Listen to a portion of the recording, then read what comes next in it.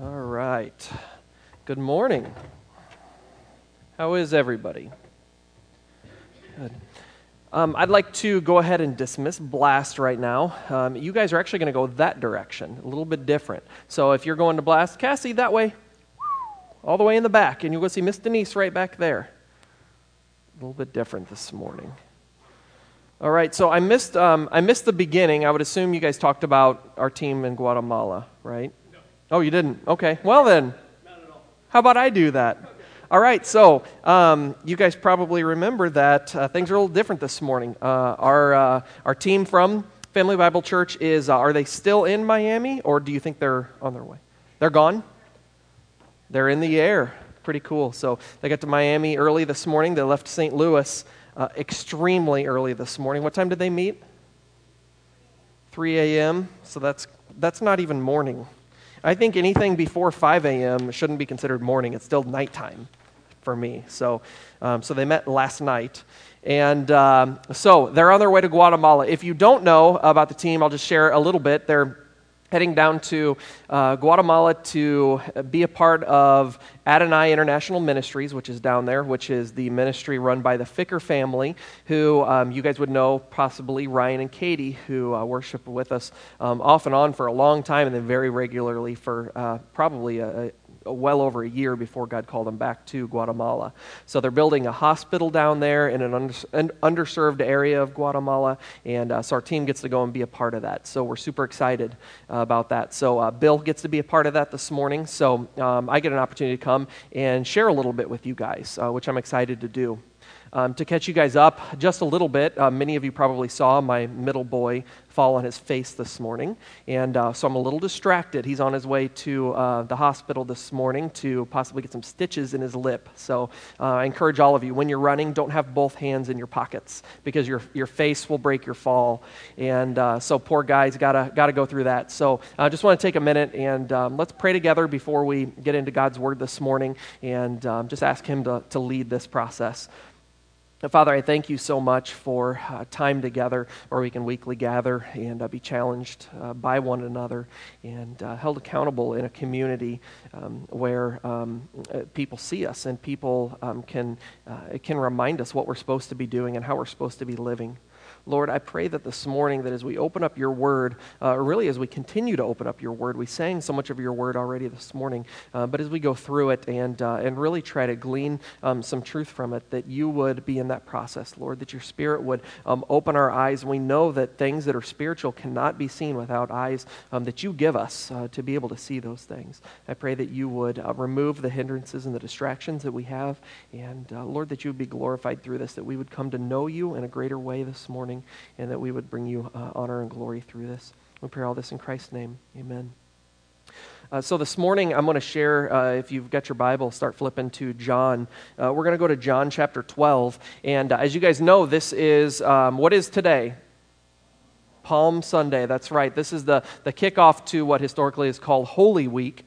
And so we all know bits and pieces, and we all have some ideas about what that means. And I want to walk through that with you this morning a little bit as to the significance of Palm Sunday, because I grew up in church. I was one of these Blast kids, not in Blast, but in a different church. And I grew up with Palm Sunday, and I knew about Palm Sunday, but I didn't really know the significance of Palm Sunday until probably just a few years ago. And so somehow that missed me. So I want to take a little bit of time this morning and share some of those things that I've been learning over the years, and I seem to forget almost every year when we get to this point, and kind of celebrate that with you guys together this morning. So I'm going to read a few verses, and then we're going to bring in our special guest this morning. So John chapter 12, we're going to read verses 12 through 19, and it says this.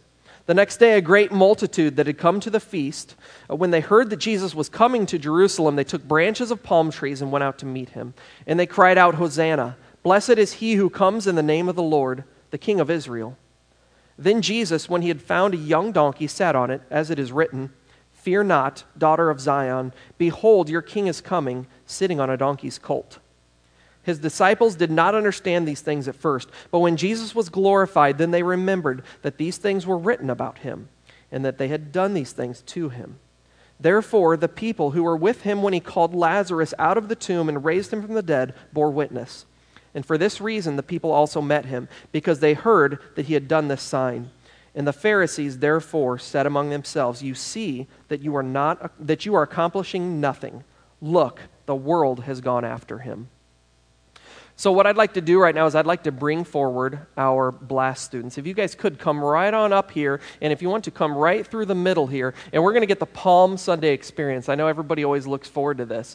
And so I want you guys to come all the way forward. Yeah, that's right. So show us how you wave the palm branches. And as you're walking, I want you to say, "Hosanna." Let's do it again. Hosanna. Everybody, Hosanna. That's right. It says, "Hosanna, blessed is he who comes in the name of the Lord, the King of Israel." Nice job, guys. Thank you. Thank you. Brandon, you have to stand up straight when you wave a palm branch for Jesus. He's a hunchback. All right. Thank you, guys. Give him a round of applause. Nice job, kids. All right. So they're going to head back, and they're going to do their own time of study and learning about Palm Sunday. So this morning what I want to talk to you guys about is, I want to talk to you about, kind of the title would be Great Expectations. I want to talk about the chasm that sometimes forms between our great expectations and God's greater purpose. And I'm going to talk to you about three things this morning. I'm going to talk to you about our expectations. Our expectations in life, our expectations of Christ. We're going to look at the first Palm Sunday, we're going to look at the triumphal entry, and we're going to look at what expectations the people that had gathered and welcomed Jesus into Jerusalem, what kind of expectations they had. The second thing I'm going to talk to you guys about is our response, because obviously it's always important, our response to those expectations and our response to what's happening around us and what the Lord's doing. And then the last thing I want to talk about is His purpose, because His purpose is the most important of all of those three things. His purpose is the most important, and that's what we want to really dwell on. So as we get started this morning, we're going to talk about our expectations. Now, just to kind of set the stage for expectations, this is what I mean, such as we all have expectations of just about everything in our life, and those kind of get us into trouble. So let's just say I've worked all day, and I drive home, and I'm driving home, and I'm thinking, I can't wait to get home, and I can't wait to have dinner with my family and just kind of settle in and enjoy a nice time together. So I pull into the drive, and, well, we don't have a drive. I pull into the backyard, and I get all my stuff together, and I crack that seal on the door to step out of my truck, and all of a sudden I can smell it. You know, if you don't work outside of the home, this may not connect with you, but if you do, I open it up and I smell it, and I can smell hot food. And in my life, that's a good thing. Now, if you know anything about me, you know I enjoy food. I enjoy eating food, and you know what I really enjoy is hot food. When I get home, if the food's not hot, that's not dinner. I'm not some kind of male chauvinist pig. That's just how I am. I want a nice hot meal. So I crack that door and I walk into my yard and I can smell it. And so my mind just starts going and my expectations start growing, right? I'm thinking, what's it going to be? You know, is it going to be meatloaf, or is it going to be some kind of like hot soup, or is it going to be, something in the oven that, I have to open the oven and look. I'm getting excited and my stomach's, going, all right, here we go, buddy. Let's go get dinner. And I walk up to the porch, and I'm smelling it, and I open up the door, I put my key in, and I kind of look in the kitchen, and things aren't quite looking good, and I open that door, and then I realize that those wonderful smells and everything that I've been experiencing are coming from my neighbor's house. Now, you guys know I'm kind of married to Superwoman. Okay, so she's awesome, and she's not here, so I can say that, and she won't hear it. But the thing about Superwoman is, if you've ever watched any of those movies with Superwoman, you've never seen her with 3 little boys, right? She doesn't have kids. Now, I was kind of thinking about, for my wife, sometimes those days, if you're a stay-at-home mom, or if you're a mom at all, those days where like those 3 little kids are kind of like your kryptonite, right? They just completely weaken you. They take everything out of you. It's like I come in, and every once in a while there's those days where Kara's just kind of in the corner, like kryptonite. She's completely shut down. And so I walk in and I see on the counter that there's like, the jar of peanut butter with the knife in it, and there's, a jelly jar next to it and an open loaf of bread, and I realize that my expectations of this great meal sitting down and how was your day? How was your day? And great, the kids have been wonderful and we got all our stuff done. It's not going to happen. Like I'm going to have a peanut butter sandwich. I'm probably going to make myself. And the kids have been atrocious and probably are already in their rooms, in their beds ready for, night time because they've been terrible. And those days happen on occasion. And now, so my response to my great expectations is very critical and very key. Because if I come in and I respond by, "You got to be kidding me. What in the world? I've been working all day and I come home and this is what I get?" If my response to my kids is, "Thanks a lot, buddies. Thanks for ruining my night. Thanks for, messing around all day and not doing what you were told and not letting mom cook us dinner. Nice job, boys." That could be my response. And then from that response, it sets a stage for the entire night and probably into the next day. So my response also could be, "Oh man, they have had a rough day. And it's my job as a dad to come in here, and now I'm home, now I'm present, and I got to be present, I got to come in and, all right, I got the baby, I got the boys, you go take a hot bath." That part hasn't happened yet. That's a good thought to remember. That would be cool. Okay, I'm learning with you. That didn't even cross my mind. So, all right, hot bath, I don't have a pen. That's cool. So my response is key in that situation. And of course, the last thing, carrying it all the way through, his purpose. What is his purpose? Because sometimes we say, I don't really know what God wants. I don't know, really what his plan is, what his purpose is. Well, that's a pretty easy one because Scripture tells me exactly what I'm supposed to be as a husband and as a father. His purpose for me is to come into that home and be the man that I'm called to be and handle that situation rightly. Now, if I don't respond the right way, I might be missing his purpose for me as a husband, and my whole family misses that as well. So that's what I'm talking about with those three things of our expectation, moving into our response, and then moving into his purpose. So let's dig a little bit deeper into John chapter 12 that we read before. And I want to look at a few of the important components of the triumphal entry here with Christ and kind of break that down so we can remember and reflect on that together. So let's start back at the beginning of at verse 12. It says, "The next day, a great multitude that had come to the feast, when they heard that Jesus was coming to Jerusalem, they took branches of palm trees and they went out to meet him and they cried out." And we'll read that part again here in a minute. So let's set the stage here. So Jesus is coming into Jerusalem, and it's a big deal. It's a big deal because everybody knows what's going on. Everybody knows that Jesus is coming. Now, if you remember, in the early parts of the Gospels, Jesus started with just walking down the road and calling out a person at a time, maybe two people here. And then one here, and then maybe some brothers here. And he started to, build up this team of followers. And it was really cool to watch how he did that. And then as he went, remember, what was his first miracle? The water into wine, right? And do you remember, whenever that happened, do you remember him going, "All right, go tell your friends. Hey, go proclaim it from the mountaintops"? No, he was pretty hesitant, wasn't he? And he kind of got onto his mom there and he said, my time has not come yet. Jesus started quiet.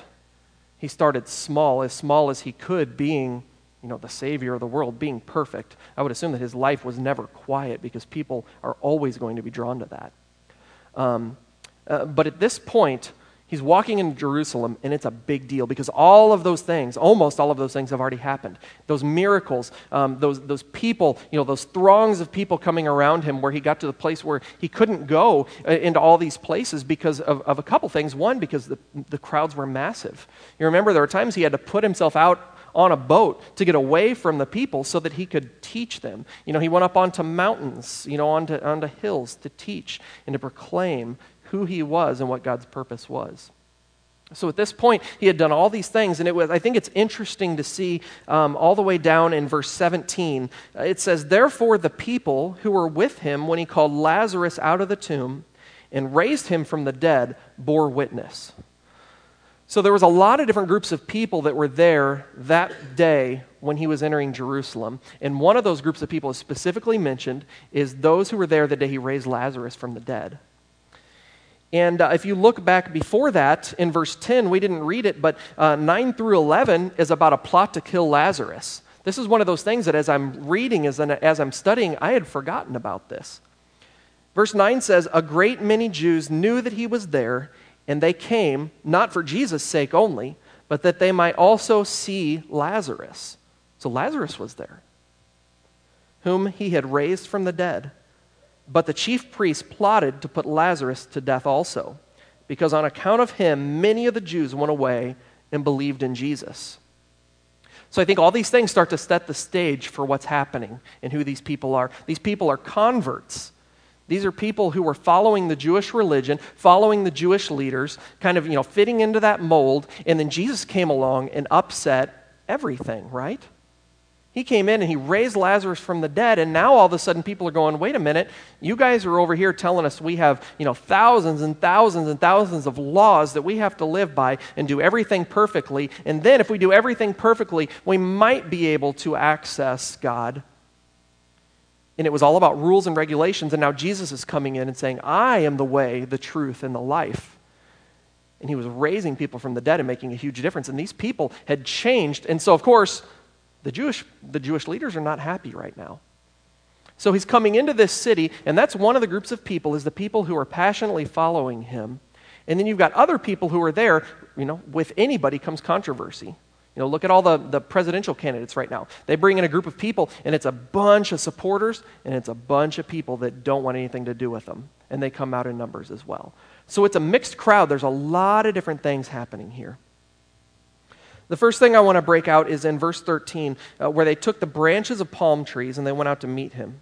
And they cried, Hosanna, blessed is he who comes in the name of the Lord, the King of Israel. Now I want to make sure that we don't get caught up in religious terms, because it's super easy to do that.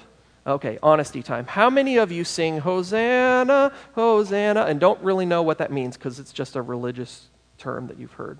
Nobody? Okay. Maybe. All right, I see a few. That's good. That's good. I know it's kind of circular reasoning. We sing it because it's something about worship, and well, what does it mean? Well, it means a word that we worship with, right? But what does it mean? Well, it's a term we use in worship, right? But what does it mean? Well, it's a term we use in worship. Like it just goes around and around and around. We don't really always understand those things. Not that that's necessarily a problem, but I think it's really good to be able to know what those things mean. So the first thing I want to talk about is the branches, and then also the coats that were laid on the donkey's colt that he was riding on. Now, this passage doesn't say anything about coats being laid down, right? How many of you have heard before that they put their coats on the donkey and then their clothes on the ground? How many of you have heard that before?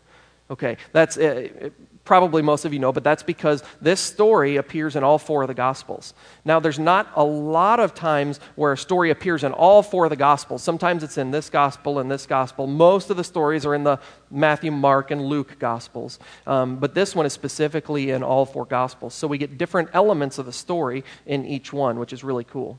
So the disciples, when they went into the town, as Jesus asked them to do, they found the donkey and the donkey's colt. They brought it. They put their clothes on top of it. And then as the people were welcoming him into the city, they're laying down palm branches, and they're laying down their cloaks and their clothes. Why is that? Why is that? One of the reasons that I thought of is, have you ever seen like the old movies, the old like the chivalry, where there's a puddle, and the man takes off his coat and lays it down so the woman can walk across it and not get wet? Like, we don't do a lot of that anymore. We just say, hey, honey, walk over there and I'll walk over here, right? And, that's kind of missing. But it's that honor, it's that respect to be able to say, Jesus, you're our king. You need something to separate you from this. Donkeys aren't necessarily like the cleanest animals, right? They're not necessarily like this holy animal that, it's just kind of like a donkey. If you're going to sit on a donkey, you probably want something to separate you. So they put their own clothes. They kind of take that sacrifice of, you need this more than I do because you're much more important than I am. There's something special today. And they put that down. And as they come and the people take branches off of the palm trees and they lay them on the road and they lay their coats down, that's a sign of this utter respect and adoration for the person who's coming. It's this beautiful sign. Now, the palm that's mentioned in verse 13, palm, all through this period of time, palm always was used as a description of a few different things. One of those things is triumph. When kings would come, when they've conquered, when they've returned from battle, palms are used to signify that triumph. It's used for victory, to recognize victories. In the Egyptian culture, they used palms to signify eternal life. There were, kings that have been found through archaeology that have, multiple palms, and they're remembered as this, this king was recognized with this many palms. Palms were something that was signified as something that had to do with victory or triumph. And so there's meaning in the palm. It's not just because that was the most readily available thing. It was because in that culture, that was something significant. And so it's not something we just throw away and say, oh, well, we didn't find palms this Sunday, so I guess we can use, some ferns or something like that. Like, it's palms because they were recognizing that Jesus had triumphed and that Jesus was victorious. And they laid those things down and they waved them in the air to recognize him as the coming king. Also in verse 13, like I mentioned a few minutes ago, they say, Hosanna, Hosanna, blessed is he who comes in the name of the Lord, the King of Israel. So we got to break down Hosanna. Hosanna is pretty simple. Hosanna is two Hebrew words that are put together. There's, how sometimes there's a Hebrew word that's, this, and then the English translation is this, and they're not very similar, but you can kind of see what the root is. This is a pretty easy one. It's two words that, are put together to say Hosanna, and it means it's kind of an intense, an emotional cry that says, save, we pray. Those are the two parts of the word. Save, we pray. So as they're saying Hosanna, they're crying out to Jesus saying, save, we pray. Save, we pray. They're praying for salvation from Jesus, not necessarily yet in the way that we're praying, save, we pray to Jesus. But they're praying that Jesus would save them from what's going on in their society, in their culture, and in their city. Save, we pray, intensely and emotionally. Now, the last one I want to talk about here is in verse 14 and 15. And it says, then Jesus, when he had found a young donkey, or as the other three Gospels tell us, he said there was a donkey. Go find the donkey and a colt to the disciples, and once you find him, if anybody asks you, where are you going with that? You say, the Lord needs this, and they'll let you go. And so sure enough, the disciples went out, they found the donkey and the colt, and they went to untie it, didn't ask permission. They just said, this is what Jesus told us. And the people said, what are you doing? You can't just take that. And they said, the Lord needs it. And the people said, okay, have it. So then they bring it back, and we pick it up in verse 14. Jesus sat on it, for it is written, fear not, daughter of Zion. Behold, your king is coming, sitting on a donkey's colt. Now, the cool thing about this passage is the people are not just yelling out random words like, let's just get together and what do you guys want to say? You want to say like Yahoo or what? How about Hosanna? Oh, that'd be cool. Yeah, good word. They didn't do that. These people that were there knew the Scriptures, and these things come from Scriptures. You should have a footnote in verse 13 that tells you that what they're doing there is they're quoting from Psalm 118. They knew that. They were quoting it. They were recognizing it. Also in verse 15, there should be a footnote there for Zechariah 9:9, something that they knew, something that they were applying to the situation. So Jesus came in sitting on a donkey's colt. How many of you have been up close and personal with a donkey before? Yeah, all right, yeah, a few. So donkeys, don't really strike fear into the heart of anybody, do they? Like, have you ever seen anybody go, man, I saw this scary donkey the other day. Man, it was like this big, and it was just kind of menacing, and I didn't really want to go pet it because it just was, it was just kind of this animal had so much strength in it. Like, you don't hear that. You say, man, I saw this donkey, and he was so chubby. Like, he was, huge, and he had these stubby little legs and these big ears, and I just wanted to cuddle him, right? Like, that's a donkey. They're just kind of this awkward animal. We all love them. But I think it's important to recognize that Jesus chose this. Obviously, it was chosen years ago in the Old Testament. And there's a reason behind it, and I want to talk about that. A lot of times in this culture, when a king would come, they would come, if they were coming into a city, the city would recognize them, and they would come in two different ways to signify that they were there to conquer. They were there for war. They were there to say, mess with us, and we will destroy you. In this time, remember, Alexander the Great had been doing unbelievable things in the area, and all of it had to do with bloodshed. He was conquering, he was taking. It was a very, very bloody, gory time, and a lot of these people knew that. And so if Alexander's forces were coming in, the commander would come in on like a war horse, is what they called it. And the war horse I've seen in movies, and I would expect the war horse, when I picture it as black, and it's got black eyes, and it's huge. You know how some of those horses have hooves that are just ginormous, and you just look at it and go, that is a beast of an animal. The muscles are rippling, and like that's a war horse. They would come in, and that would tell the people as the king was coming, all right, I'm coming, and it's not going to be pretty, because I am in control of this situation, and I bring, if you don't do what I say, I'm going to bring bloodshed. The other way that they could come in is in chariots. Obviously chariots are made for war, and that's not the way that Jesus chose to come in. He didn't say, okay, I'm coming in as king, I'm coming in to be recognized, to go before these people and say, this is who I am, and this is why I'm here. He came in on a donkey. And the donkey was used in that culture to signify peace. And I think that's the main thing we want to focus on, is that Jesus came into the city as king, but he came in with the expression of peace. And we're going to talk a little bit more about that, because when Christ came in and brought peace, he also was bringing peace to us at the same time. And I think that's an important point. I want to move on to our response, but the last thing I want to share with you is a quote that I read this week that I really liked. Because as we're talking about the expectations of the people, and we see these things and we hear these words, when I was growing up, I thought to myself, these people got it.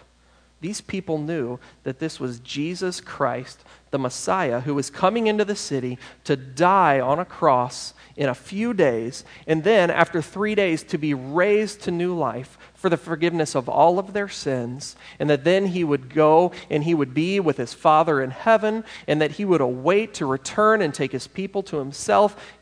I thought that they had that figured out. I thought that they knew all of those things were going to happen, and then I come to find out through reading this and through the next few series of events that happen is they didn't get it. They didn't understand what kind of king Jesus was coming to be. We've heard it before. As a reminder, the people were expecting Christ to come in and to save them as a political leader. This big to-do in the streets of Jerusalem was the community coming in and basically having this public coronation of their king. This quote that I read says, "The crowds that day looked for Messiah who would rescue them politically, would free them nationally, but Jesus came to save them spiritually."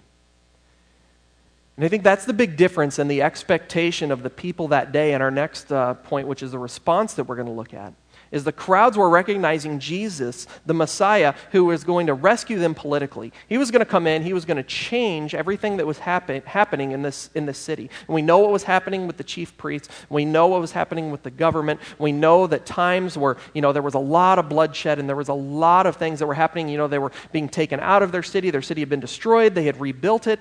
And the people were expecting that he was going to be the political leader to change everything. They also thought that he was going to free them nationally. He was going to come in and bring that freedom that they longed for, freedom from the oppression, freedom from the Babylonians, freedom to where they could reign, that he could reign in their city, and they could worship the way that the God of the Old Testament had told them to worship, which had been taken away from them for so long. That's what they were expecting. But they failed to realize that Jesus came in that day in order to save them spiritually and be the king of their hearts, not the king of the city of Jerusalem. I want to look at 4 responses based off of those expectations. So just put yourself in that place. Imagine that you're there. Imagine that you've been hearing all these things. You've been hearing about Jesus. You've been in the hoopla of who this guy is, and he's coming into the city, and you see him, and you see people. I would assume they were bowing to him. They were laying these things out. They were recognizing him, and you're there. Think about what your expectations would be.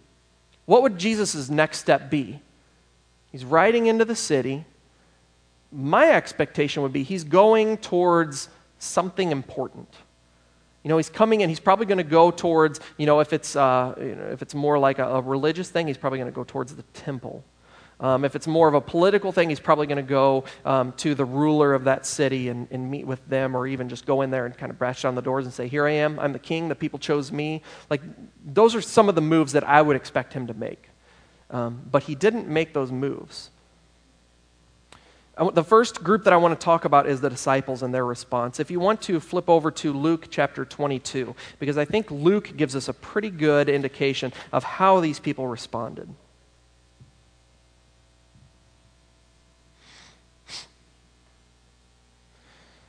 So some things have happened since he came into the city. He did a little bit more teaching. He talked to the Pharisees. They had some run-ins. The plot to kill Jesus has happened. Judas has decided to betray him. He came in, he instituted the Lord's Supper. They had the Last Supper together in the upper room. And then Luke chapter 22 finds us in the garden. And that's what I want to look at, because he goes into the garden with his disciples. And in verse 39, it says, "Coming out, he went to the Mount of Olives, as he was accustomed, and his disciples also followed him. And when he came to the place, he said to them, 'Pray that you may not enter into temptation.' And then it says, 'And he was withdrawn from them about a stone's throw, and he knelt down and he prayed.'" So imagine, some of us can throw stones farther than others, but it's a stone's throw away, so not too far away. Okay, so the disciples have a choice here. They're responding. This is this is kind of that raw time of Jesus has come in, and they've seen him do things that maybe they didn't expect, and so he takes them to the garden. And if you remember, when he's praying, that's not just like a casual, I'm going to come in, we're going to do a little prayer time, and then we're going to go off and see, what happens after that. Like, this is a very solemn time for Jesus. And I know that these guys knew that this was a very heavy time. He had tried to tell them multiple times, this is what's going on, this is what's going to happen. But remember, they didn't quite get it. They had their expectations. So the response this day, as he says, "Pray that you don't enter into temptation," he goes and he prays, and their response was what? What is it? Sleeping, right? They were sleeping. The response to Jesus in this time, as he tells them, please guard yourselves against temptation. This was an important time. He wants them to pray with him, and they fall asleep. Laziness. That's the first response that I have to think that we need to think about in our own lives. When we get our expectations up as to what the Lord is doing, one way that we can respond to those temptations or respond to those expectations is to just become lazy about it. When we think that God is working one way, I'll give you an example. A lot of times this hits home with me in job changes. Whenever I really think that the Lord is moving. When I'm trying to change jobs, or I'm looking for a new job, and multiple times over the years, I've gone, this is it. This is it. The Lord is working. I'm talking to this person, and then my expectations start spinning and start kind of going out of control. Does that happen to you? Where you start going, okay, Lord, you're going to put this in my path, and then I'm going to do this. And I'll tell you, I just left my job about 3 weeks ago, and I did this, and I said, Lord, I think I know what you're doing here. And my mind started going, and I'm like, all right, I'm going to work here for this period of time, and during that time, I'm going to do this, and then I'm going to take this step, and then all of it's going to come together, and it's going to have a big bow at the end, and it's all going to be great. And then the Lord came in and said, no, not even close. Missed it by a mile. I wasn't doing those things, but my expectations were up here. So sometimes our response to those could be just laziness, apathy, falling asleep, not really caring, going, you know what, Lord, I don't know what you're doing, so I'm just going to sit back and I'm just going to not pay any attention. Just not going to care. The disciples decided to go to sleep. That was most important to them, the physical things that were happening, while Jesus was, praying, and the sweat was coming out of him as if it was blood. I mean, he was kind of torturing at this point, knowing what was coming, knowing what was going to happen on Friday. The next response I want to look at is the public's response, because this is a crazy thing. Remember, this is a span of just a few days here. Sunday, he comes in, and then remember, we've got Monday, Tuesday, Wednesday, whereas as Holy Week, there's different names for them. We don't always do a whole lot with them. But remember, Thursday is Maundy Thursday, we call it, which is a time of reflection where we look at the Lord's Supper. He washed his disciples' feet. So somewhere in this time frame of just a few days, all of these things happen, and that was the response of the disciples. Let's look at the response of the crowd in general. And that's in Luke chapter 23. So let's flip over there and look and see what the people decide to, how they decide to respond to him. In the beginning, Jesus is handed over to Pontius Pilate. Okay, he's been taken into custody. In the garden, he was taken into custody. The king that they were convinced was going to save them and change everything has been taken into custody. Verse 6, he faces Herod. He's being tried at this point.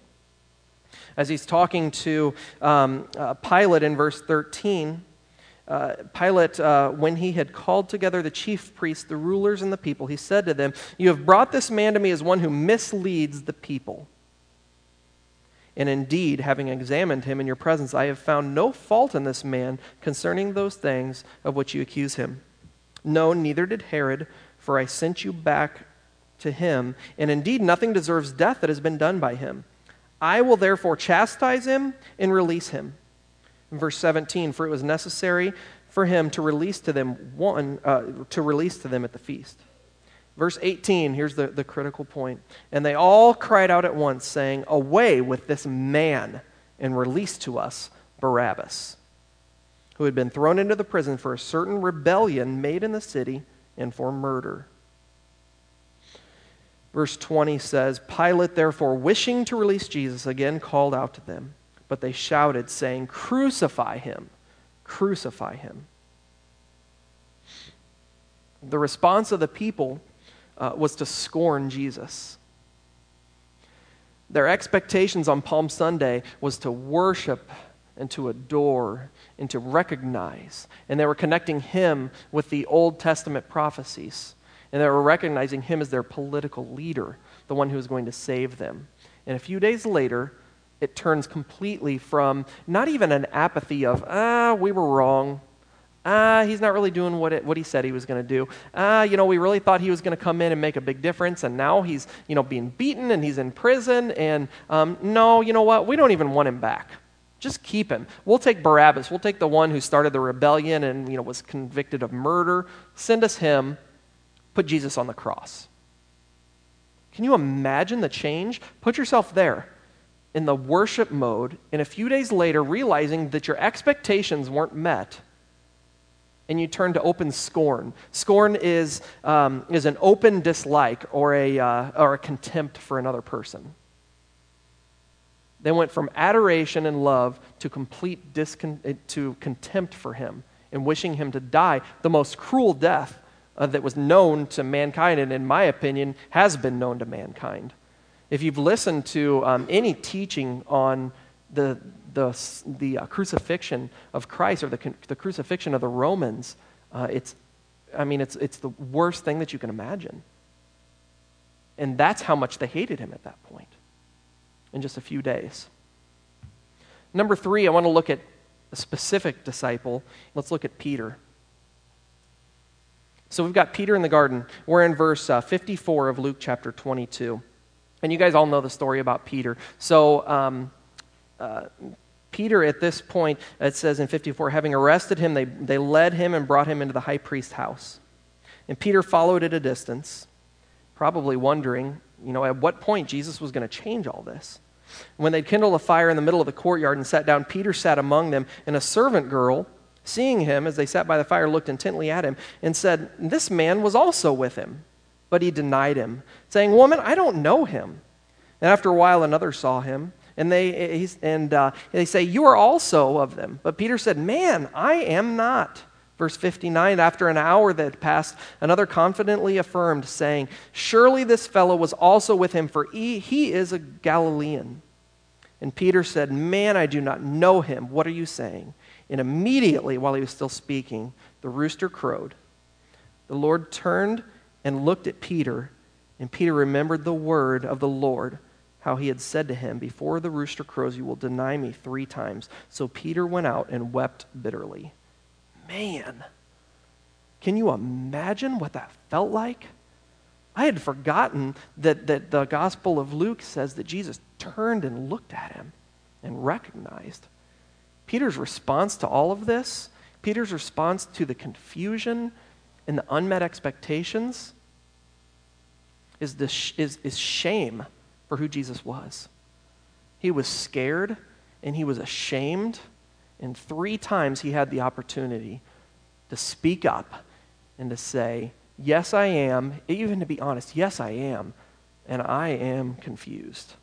You know, that might have meant a lot for Peter. That might have meant Peter's life. It might have meant Peter's freedom. But 3 times he was too scared and too shameful to recognize it. Same thing with us. That's an easy one, right? How often are we too ashamed to open our mouths and say, no, this is who my Jesus is? How many times are we too scared to open up our mouths and to take a stand and say, you know what, I don't always know exactly what's going on, and I know my expectations of who God is aren't always met. You know, put it in my situation, you know, if I would have said, hey, you know, this is what the Lord's doing, I'm super excited about it, and then all of a sudden the tables are turned and it's gone, for me to be scared and be able to say, oh, I thought Jesus was working, but I hope nobody asks me about what I said because obviously he's not working. You know, we have to be able to stand strong and say, I know that the Lord's plan is good, and I don't understand it all the time, but I trust him. Peter gets there, but it takes a little bit of time. The last one I want to look at is in Luke 24, where I brought you earlier, and this makes a lot more sense. Because this is after Jesus has returned. He's been raised, and he's revealing himself to different people. And I love this story. It's such a good one.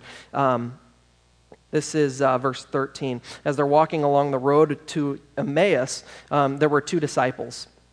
And in verse 17, Jesus says, what kind of conversation is this that you have with one another as you walk and are sad?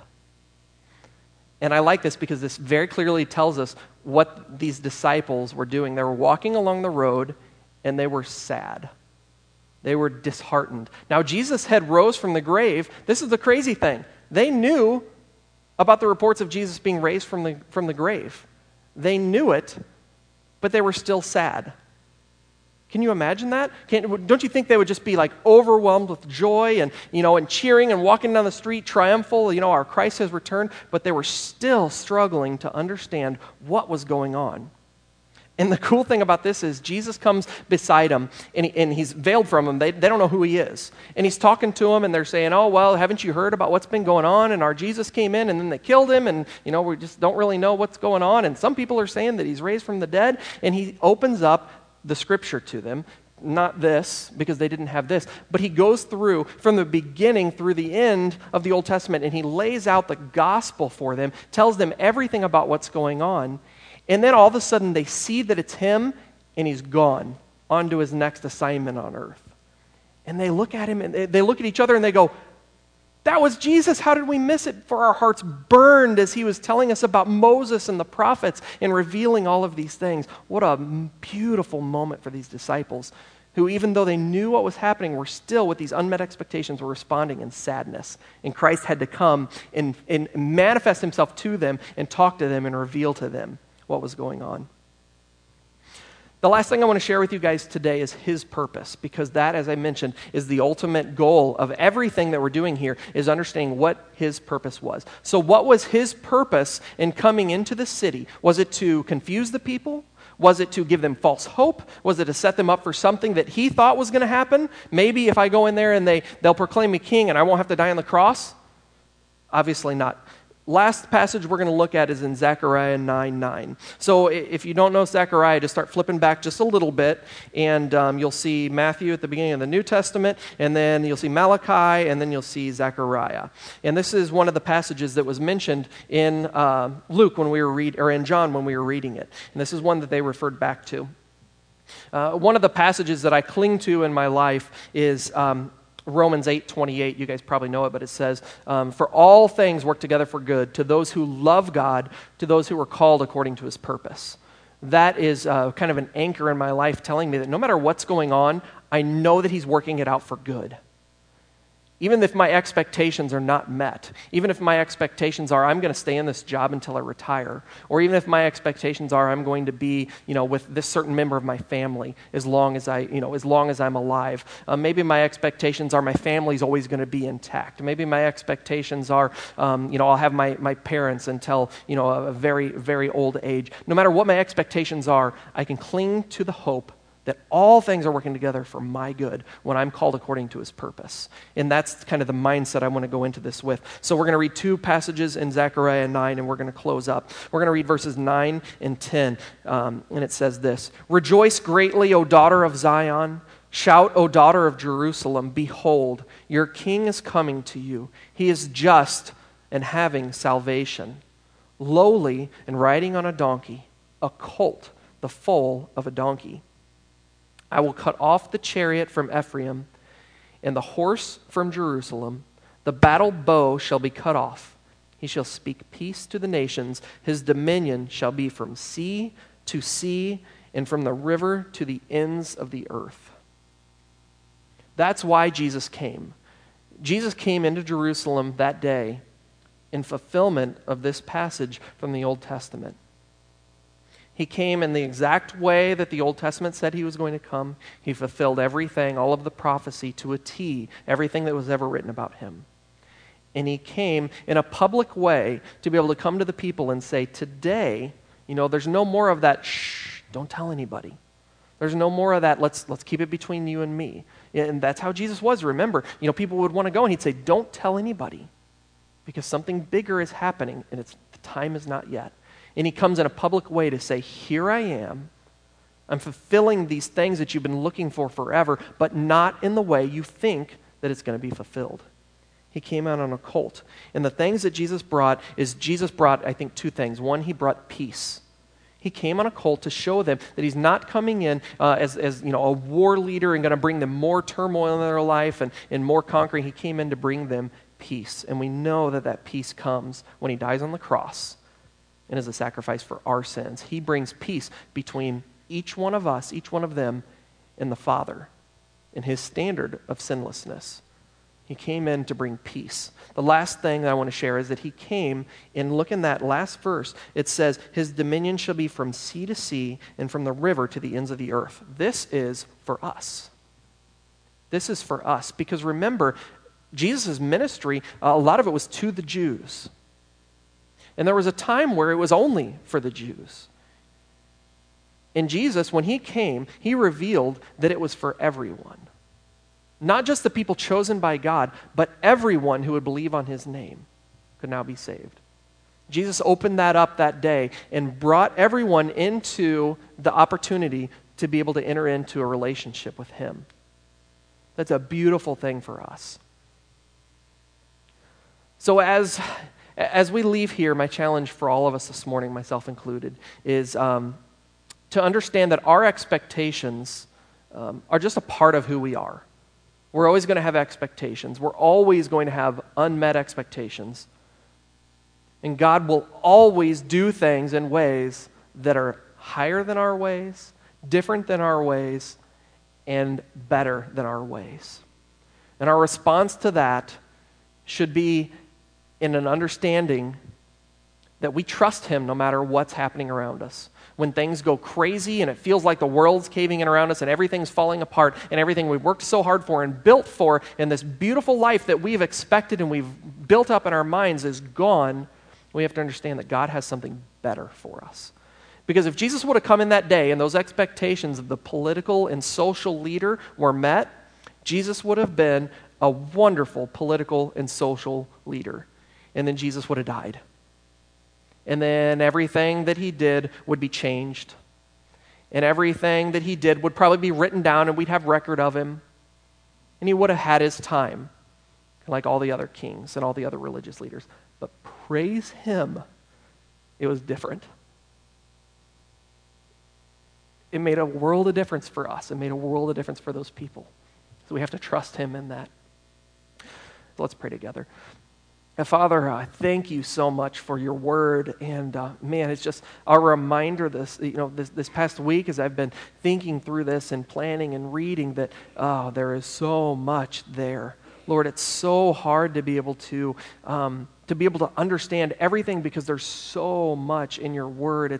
It's like mining. It continues and it continues. You continue to find the truth in it, and you continue to find the goodness in it, and the beauty in it. And Lord, there's so much that we still don't understand, and there's so much there for us to continue to learn and to grow. But Lord, I do pray that as we've walked through your word this morning, that Lord, that you've worked and that you've convicted our hearts, and that you've drawn us closer to you, and that the truth of who you are has been proclaimed today.